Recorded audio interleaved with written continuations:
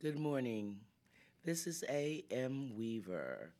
I am an independent curator and art journalist, and I'm here at Moore College of Art for an art blog podcast and interviewing Sherman Fleming, an artist that has been active in the Philadelphia area for over 15 years. Now, I'm going to ask Sherman to introduce himself and to give us a little bit of background. Hi, AM. Thank you Hi. for inviting me. Um, just to you, well, you and I have known each other for a number of years, so I really appreciate you taking the time to introduce me to the public at large. Uh, so, yes, my name is Sherman Fleming, and I've been a artist for a number of years. I guess I could say a couple of decades at this point. More than Yeah. that. um, but I've been principally my principal medium has been performance, and I've been doing performance for like over 30 years. Uh, I came across the genre as as an undergraduate student when I was in art school in Virginia Commonwealth University. And even though I was in the sculpture department, when I came across happenings, when I was introduced to happenings, I think the word performance hadn't been coined at that point.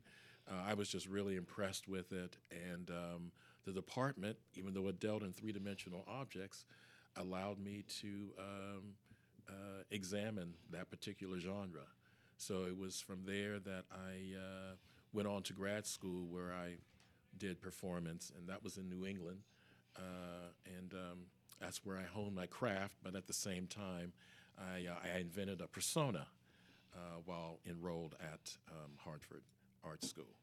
And that persona is Rod Force, and I performed under that name, Rod Force, for a number of years. After graduating from Hartford, I moved to DC with the idea that DC was about to become a state. It was the buzzword, and I wanted to be a part of history. So I moved to DC principally to be a part of that. Of course, it never did become a state, and I was fortunate to be there when DC elected Marion Barry, who was this dynamic mayor, and so I felt that I was still some part of history. And I lived there for 23 years until I moved to Philadelphia. I think it was in 2002. Okay, well, I think there's been a resurgence of performance art and certainly more happenings, performative kinds of works in galleries and alternative spaces, and especially in music in Philadelphia. Do you have any insight into that? And then we'll sort of hone in on your most recent project, which is called Noose. Right. Well, I mean, I think when I was doing performance, there weren't too many performance artists around, or none that I could actually identify with. I seem to recall during my research in undergraduate school that I was principally involved with just trying to find artists of color, which was, and of course, this is before the internet. It was very hard to find. I did find artists, but you really had to search far and wide to find any information on artists of color, particularly black artists. So, and then I found no one, hardly anyone in the sort of the performance field. So I thought that this was like a space that I could enter and explore, and that's where it all started, I suppose. Let's talk about your most recent project, and then we'll work backwards to talk about more historically his significant works to your history. And this is called Noose Project or Noose. It's just called Noose. Okay, Yeah. and to describe it, Sherman has decided to wear a noose around his neck. He's an African American male, and he has set up a blog where he posts regularly Yes. about experiences relating to race, black masculinity, politics, and social political issues around race, right? Correct. So yeah, I started Noose over a year ago, and I have to say it was. I guess it was a visceral response to what was happening in the news, particularly in social media, or should I say, even what was missing in the sort of the mainstream news. There was a uptick of shootings by police of black people, particularly young black men, and I saw this as an ongoing pattern of abuse and terrorism. I saw, and particularly last summer, and I guess I'm speaking of the summer of 2015, there was so much going on, environmental racism in Flint, Michigan, all of these actions in Cleveland, New York. I mean, it was like almost in every major city or any town, black people seemed to be the targets of the police, and it was scary. It's scary and frightening, and I felt myself being filled with so much rage that I couldn't even speak about it. And this one image just sort of popped in my head about walking around as a moving target, but I felt the moving target was a little bit too on the nose. And so the image of a noose, wearing a noose, seemed to be the appropriate way to sort of speak out against that particular horror. So I decided that I would wear the noose and go about my daily activities while wearing this noose for about a year.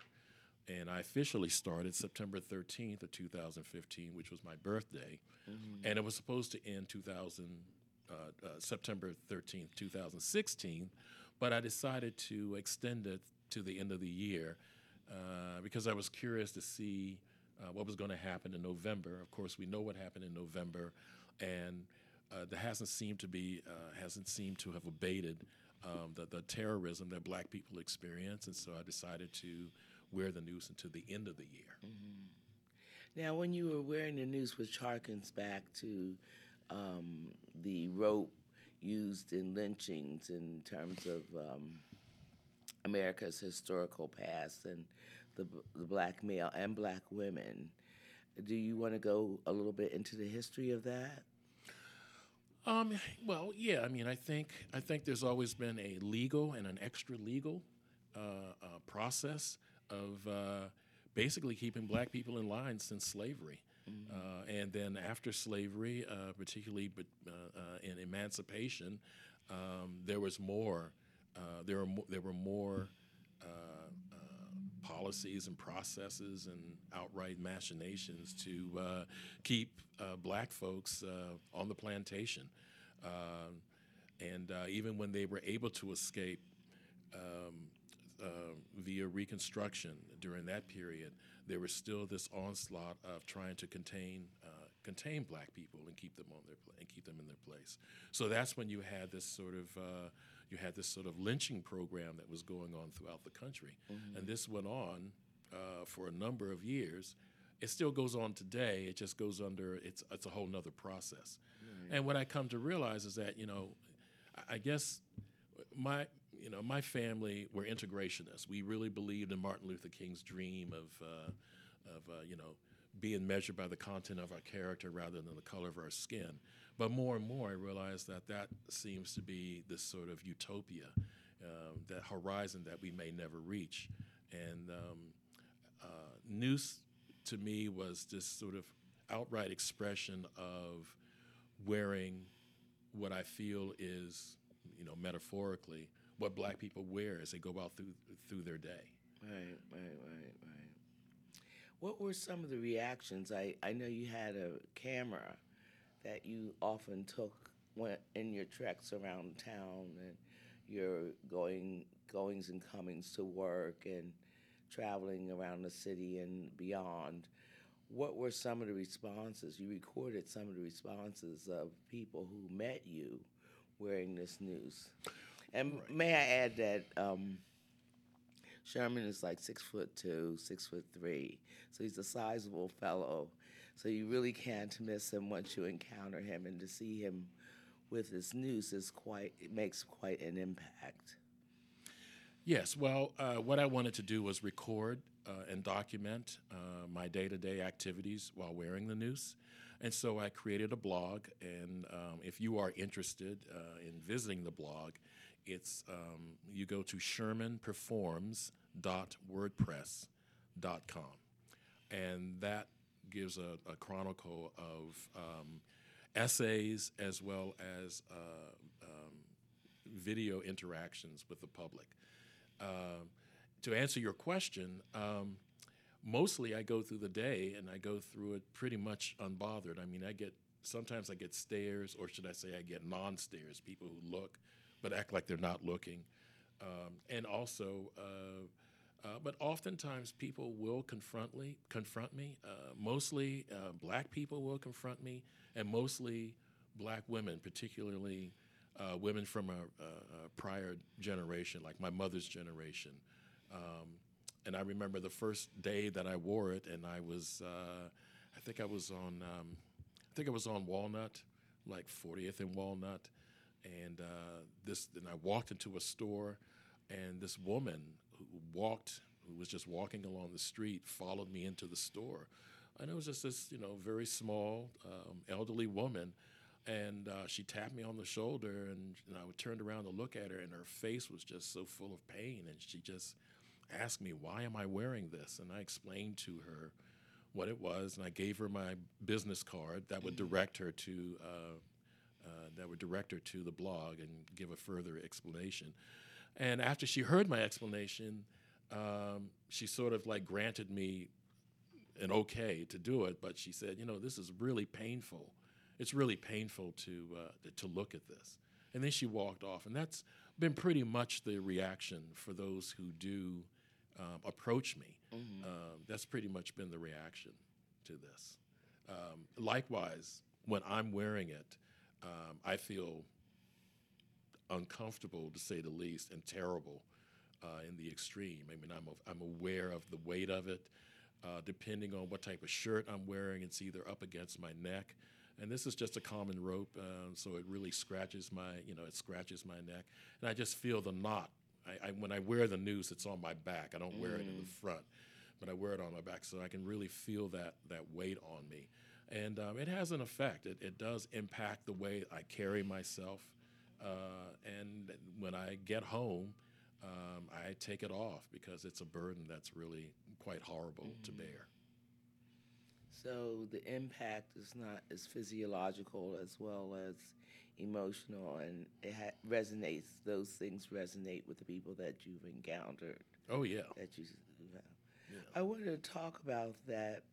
The fact that this is an interactive piece on a certain level, and that years prior, I guess prior to 1995, your works were put in situations where people moved around or walked around a stage situation. And more recently, since you've been in Philadelphia, they've been more interactive, or an attempt to engage an audience in a new way. Yeah, yeah. I think most of my work prior to moving to Philadelphia has been in a particular gallery setting, more or less, or a gallery is supporting me in some way or other. Um, but now I have been doing pieces.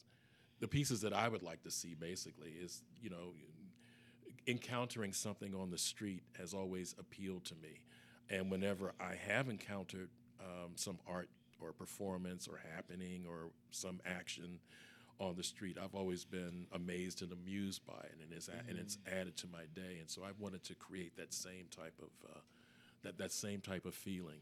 And but I also think of it as it's a very ordinary thing that I do. I like to. I mean, I think I dress pretty conservatively, pretty plainly, so as not to draw too much attention to me until you actually see what it is, what I'm wearing, or what it is I'm carrying or holding. Let's talk about the last couple of performances that you've done. There were several in Philadelphia, one in New York, and one in Virginia at Art Space. Right, right. And each of them had some aspect of dealing with the black male experience. One had a historical reference to Jocko dealing with Yeah, the what do you call that thing? I forgot. It just went blank. the The jockeys on yeah, the yeah, the lawn lawn jockey. jockeys, right, right. Right. Yeah, there is. So I did a piece a few years back called "Pose with Jocko." Through a discussion with a friend, I found out the history of Jocko. Supposedly, Jocko was the son of a militiaman in George Washington's army, and so when they were crossing the Delaware, so the story goes, he George Washington appointed Jocko to hold on to the horses until they were able to return. So when they returned the next morning, they had discovered Jocko had frozen to death during the night, but he had still was holding on to the reins of the horses. And so George Washington was so taken by this heroic sacrifice that he commissioned a statue in Jocko's honor. So hence the lawn jockey was born. So I thought that was quite a different take. I'm sure most people don't know that history. Right. So that was a different take on Right. what I had come to understand what the Lawn lawn jockey jockey was. meant. But the lawn jockey has had many meanings during the days before emancipation, when slaves were able to escape the plantations. The lawn jockey, depending on what type of attire the lawn jockey was wearing, or what it was adorned with, it gave signals. They acted as signposts for runaway slaves on their continual trek to the north. So it's had many meanings over the years.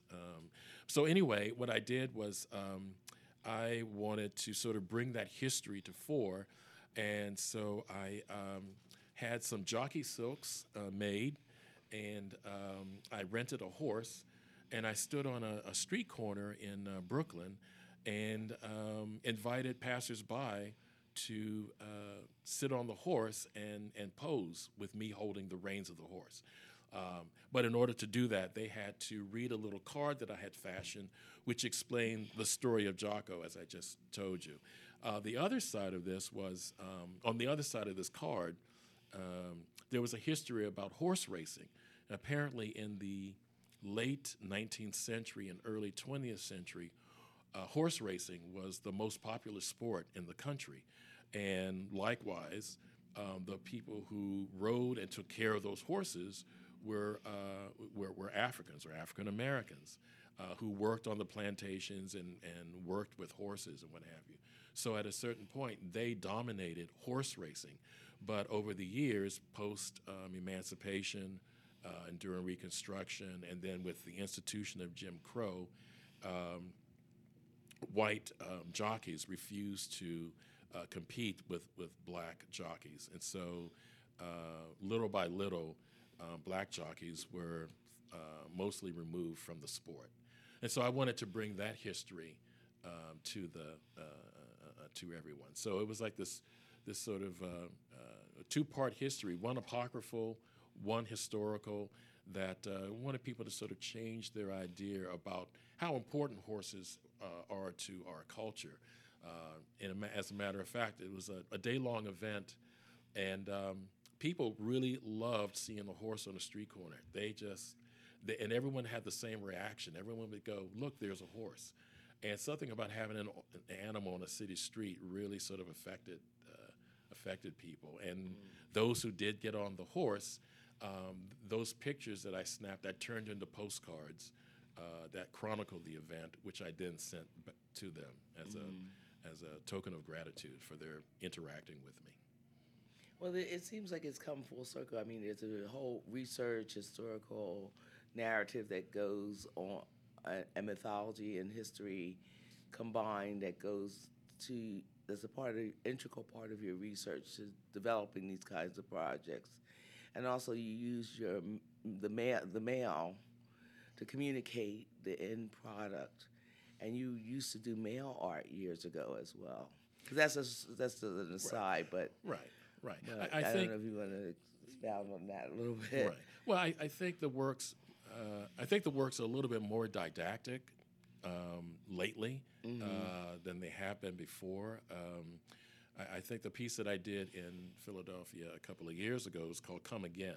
Mm-hmm. And this was, again, another reaction to, or my response to just Philadelphia going through such a tough time between 2008 and 2010.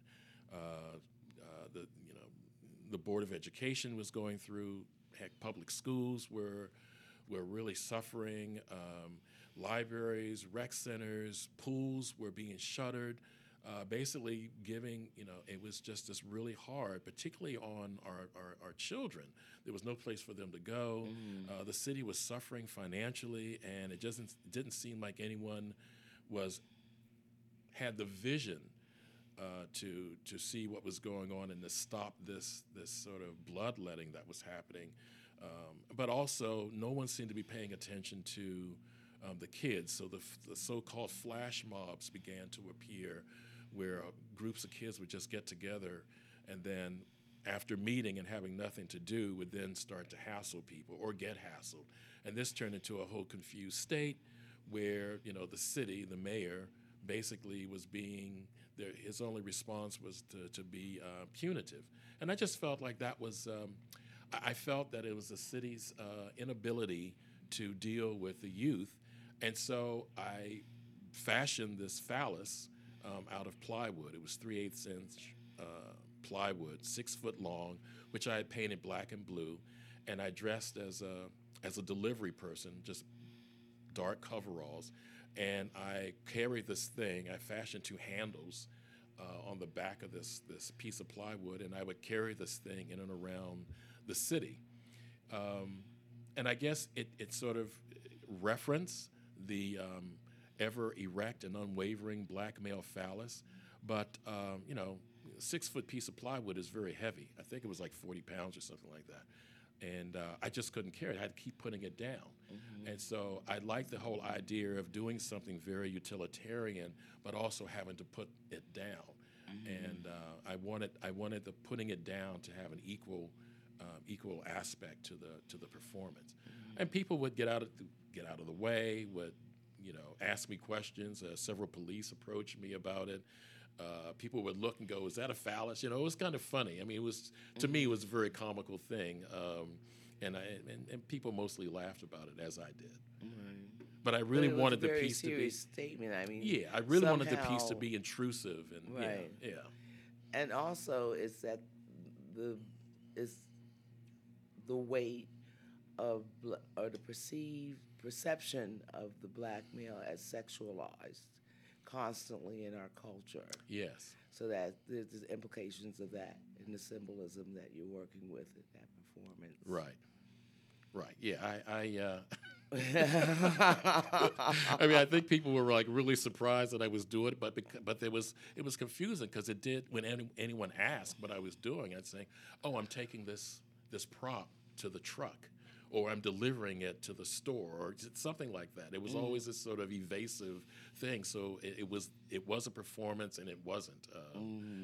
But it kind of it made people stop and think Right, here and right, there. which is the provocative aspect of your performative works, I Right. think. Let's talk a little bit. We're slowly running out of time. Let's talk a little bit about endurance and relationship to your earlier performances. I think your works have run the gamut from the personal to the universal. And you started off with endurance and more recently have introduced the narrative voice in your works, i.e., work that you did in Virginia at Art Space, where you narrated, you did a performance which was a narration about the first kiss, and then some of the commentary as part of the news had a narrative element to it. So let's go back, talk about endurance and what that meant to your whole aesthetic development. Yeah, I think the whole idea of endurance or repetitive action or a prolonged action, I think has been sort of like the undergirding of all of my work. I like the idea of testing the limits of my body, testing its stamina, seeing how long I can maintain a particular action. So a piece that I did do in Virginia was basically was a narrative, which is one of the few times I actually speak. Whenever I do my performances, they're usually silent, or it may include text, but I never speak. And this was about growing up in a small rural town in the South, and it was all about my first kiss. And as I'm speaking, I'm speaking this against a background of a clip from In the Heat of the Night with Sidney Poitier. And it was that scene. I don't know if you're familiar with it, with the movie, but if you haven't, I suggest you go see it. It's a fantastic movie. There's a scene where Sidney Poitier actually slaps the white patriarch of the southern town, and I sort of loop that and play that over and over, so that as you hear the story that I'm telling, it changes the perception of how it changes the context of that clip as it's played repeatedly. Mm-hmm. What about the first piece that I ever saw was something akin to living, in which you stand in an arch-like structure, and a construction of wood and strips of wood are constructed around your frame, quasi nude, and you have to sustain this position for at least 45 minutes to an hour without moving to keep the structure that's being built around you in place. You want to talk a little bit about that project? Well, I think you described it. So, Oh.